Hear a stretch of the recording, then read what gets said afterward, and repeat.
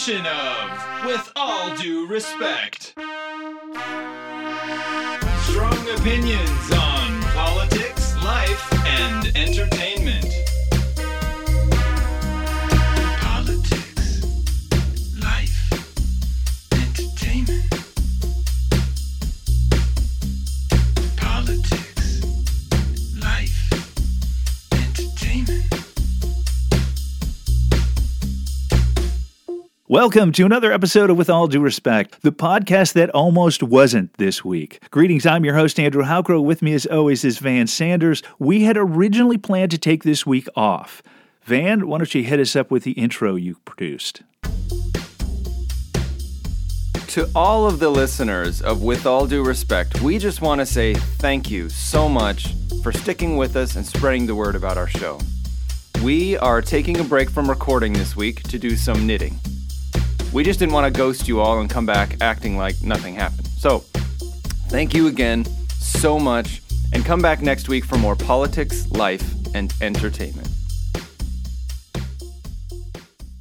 Okay, so, best laid intentions and all that jazz, right? Needed to take the week off, needed to catch up on bandwidth, just needed the break. We've put out 40 shows in like 37 weeks. They are highly scripted. It takes time to put together and edit, so we just simply didn't have the capacity this week. However, life goes on, nothing stops, right? Tuesday, the Alaska Redistricting Board took a historic yet unconstitutional step, and we felt we needed to be here just even to throw in some brief words of wisdom, but more importantly, point to an overall pattern of behavior. And we've talked about that on this show consistently. So, first off, let me get to the important stuff. Let me get to the mice type, as we always do. As always, we'd like to thank the Anchorage Daily News for hosting this podcast on their website, and remind listeners that the very strong opinions you hear on this podcast are mine and mine alone, and in no way, shape, or form represent the opinions of the Anchorage Daily News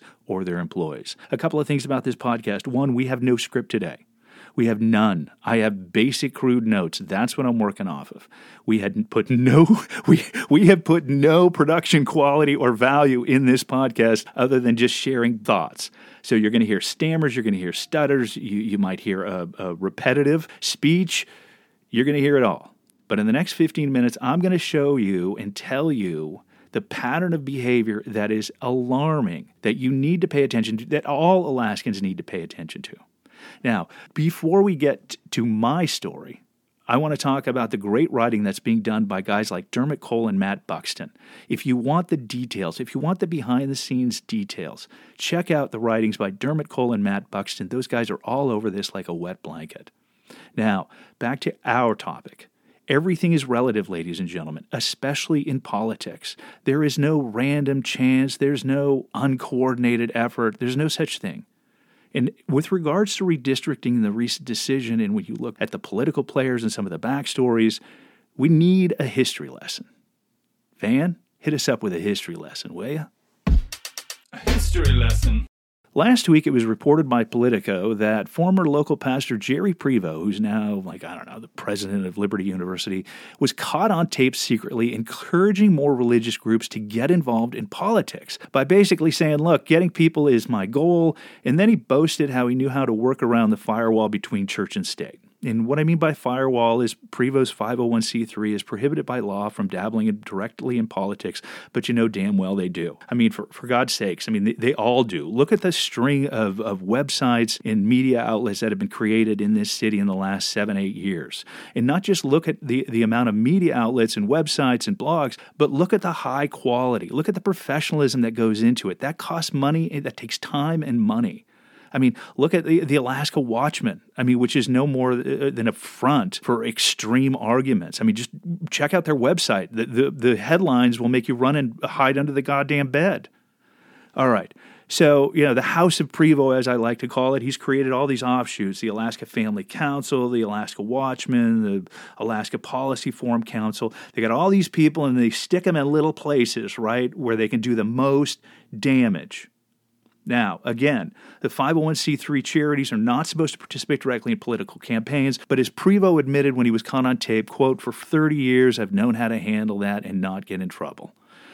Boy, that sounds Christian enough, doesn't it? Well, considering the fact that this guy, Prevost, took over for Falwell Jr., who was having a little liaison with the pool boy and his wife, these people aren't Christians. They're snake oil salesmen, and Prevost's been no different. Full disclosure, your host was unceremoniously expelled from Prevost's Anchorage Christian School when I was 16. And no, ladies and gentlemen, it didn't have anything to do with I was a Catholic boy in a Baptist school. It had nothing to do with that. It had to do with I had 3 strikes when I walked in the door. I had a car, I had a 20-hour-a-week job, which meant I had cash in my pockets, and I liked girls. And those 3 things did not vibe well at a Christian school. But anyways, back to the backstory. Prevost has had a 40-year lock on the Alaska Republican Party. I mean, it's been unbreakable, but we've known that forever. Up until now, he has really set the playing field and determined the players for conservative politics in Alaska. The roots of power of the Alaska Republican Party have run through the lobby of the Anchorage Baptist Temple for decades. I mean, I don't know if you know this, but every election season they have like this Sunday where candidates can go and set up like tables.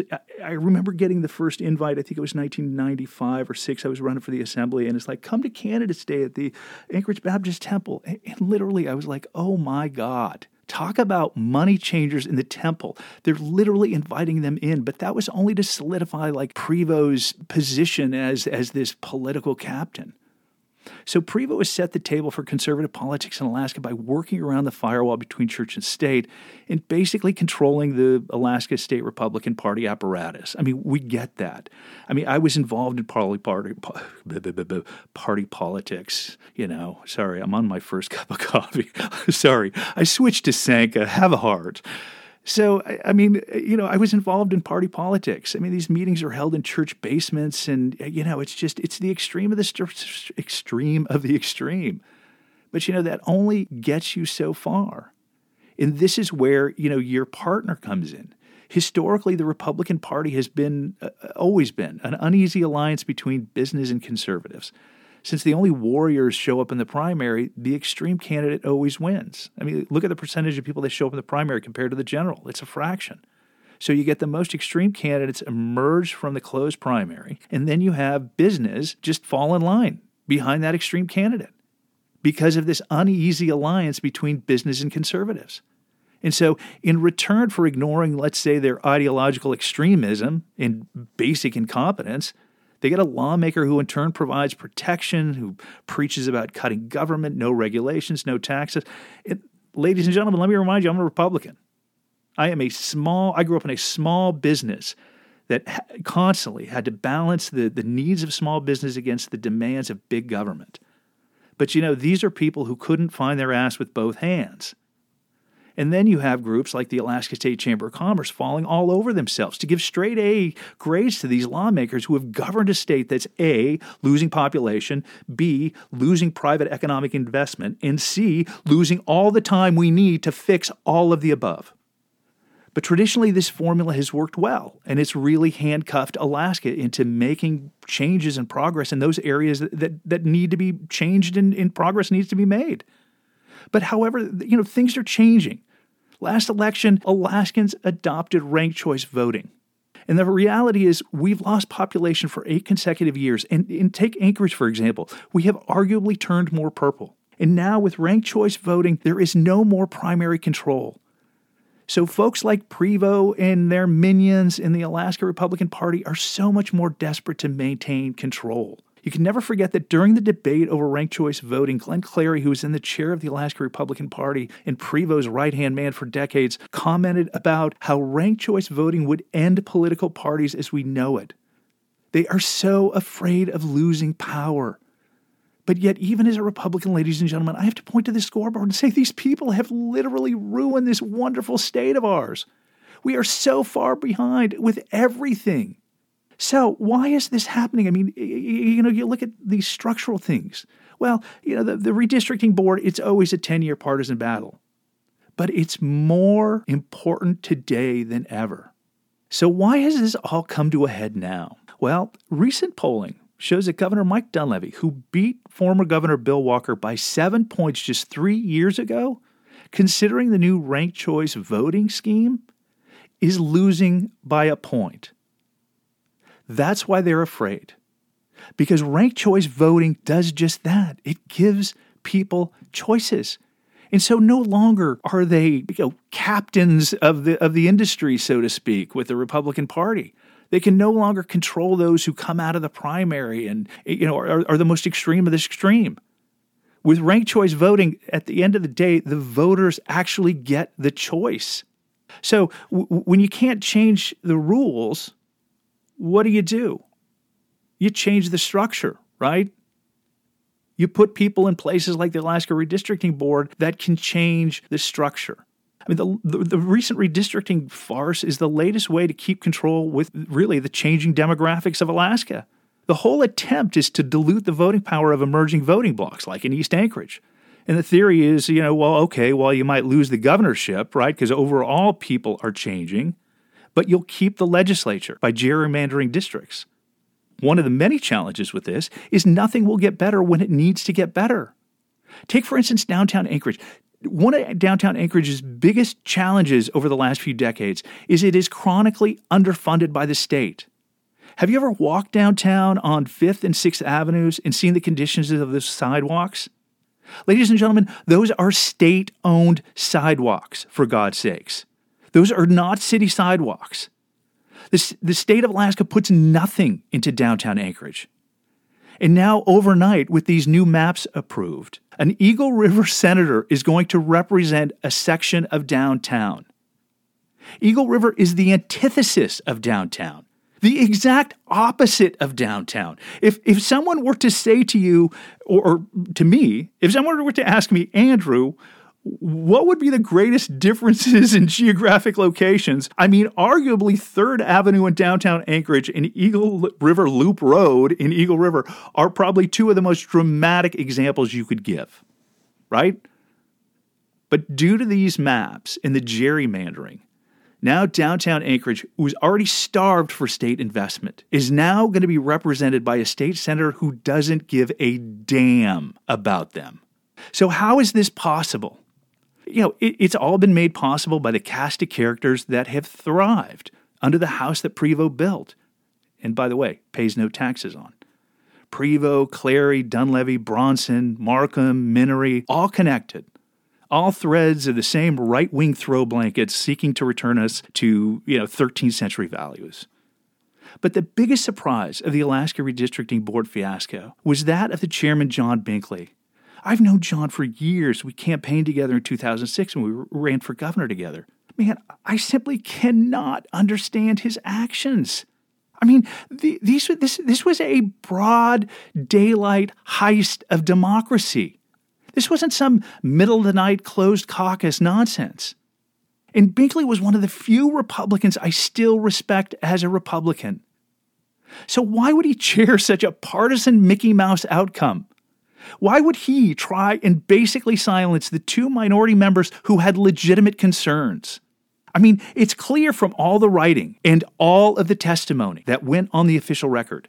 He clearly heard the words of Bethany Markham, late of the Alaska Family, whatever it is, Council, Forum, another right-wing group.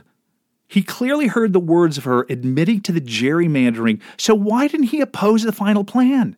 In fact, Markham's words were so blatant, they were played again and again to highlight the fact that she was readily admitting it was gerrymandering. Binkley heard that. He is the chair of the board that operates under clear statutory and constitutional guidelines, but yet he ignored them. He clearly understood Anchorage, so why didn't he oppose downtown Anchorage being represented by someone 15 miles away?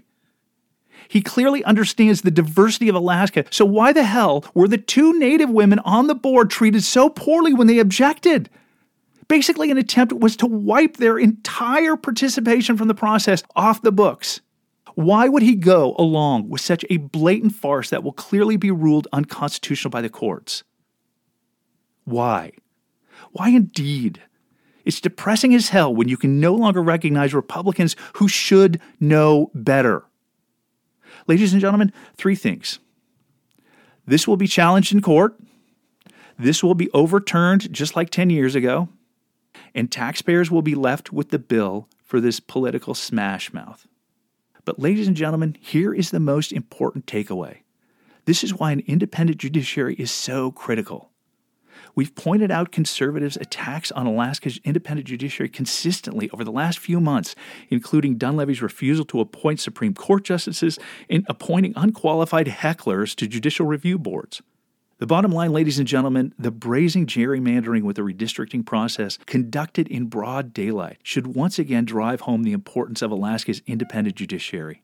It should also drive home the point, ladies and gentlemen, that next year this state will elect a new governor. Leadership comes from the top. And what we've seen from the top is a corrupt and unconstitutional redistricting process.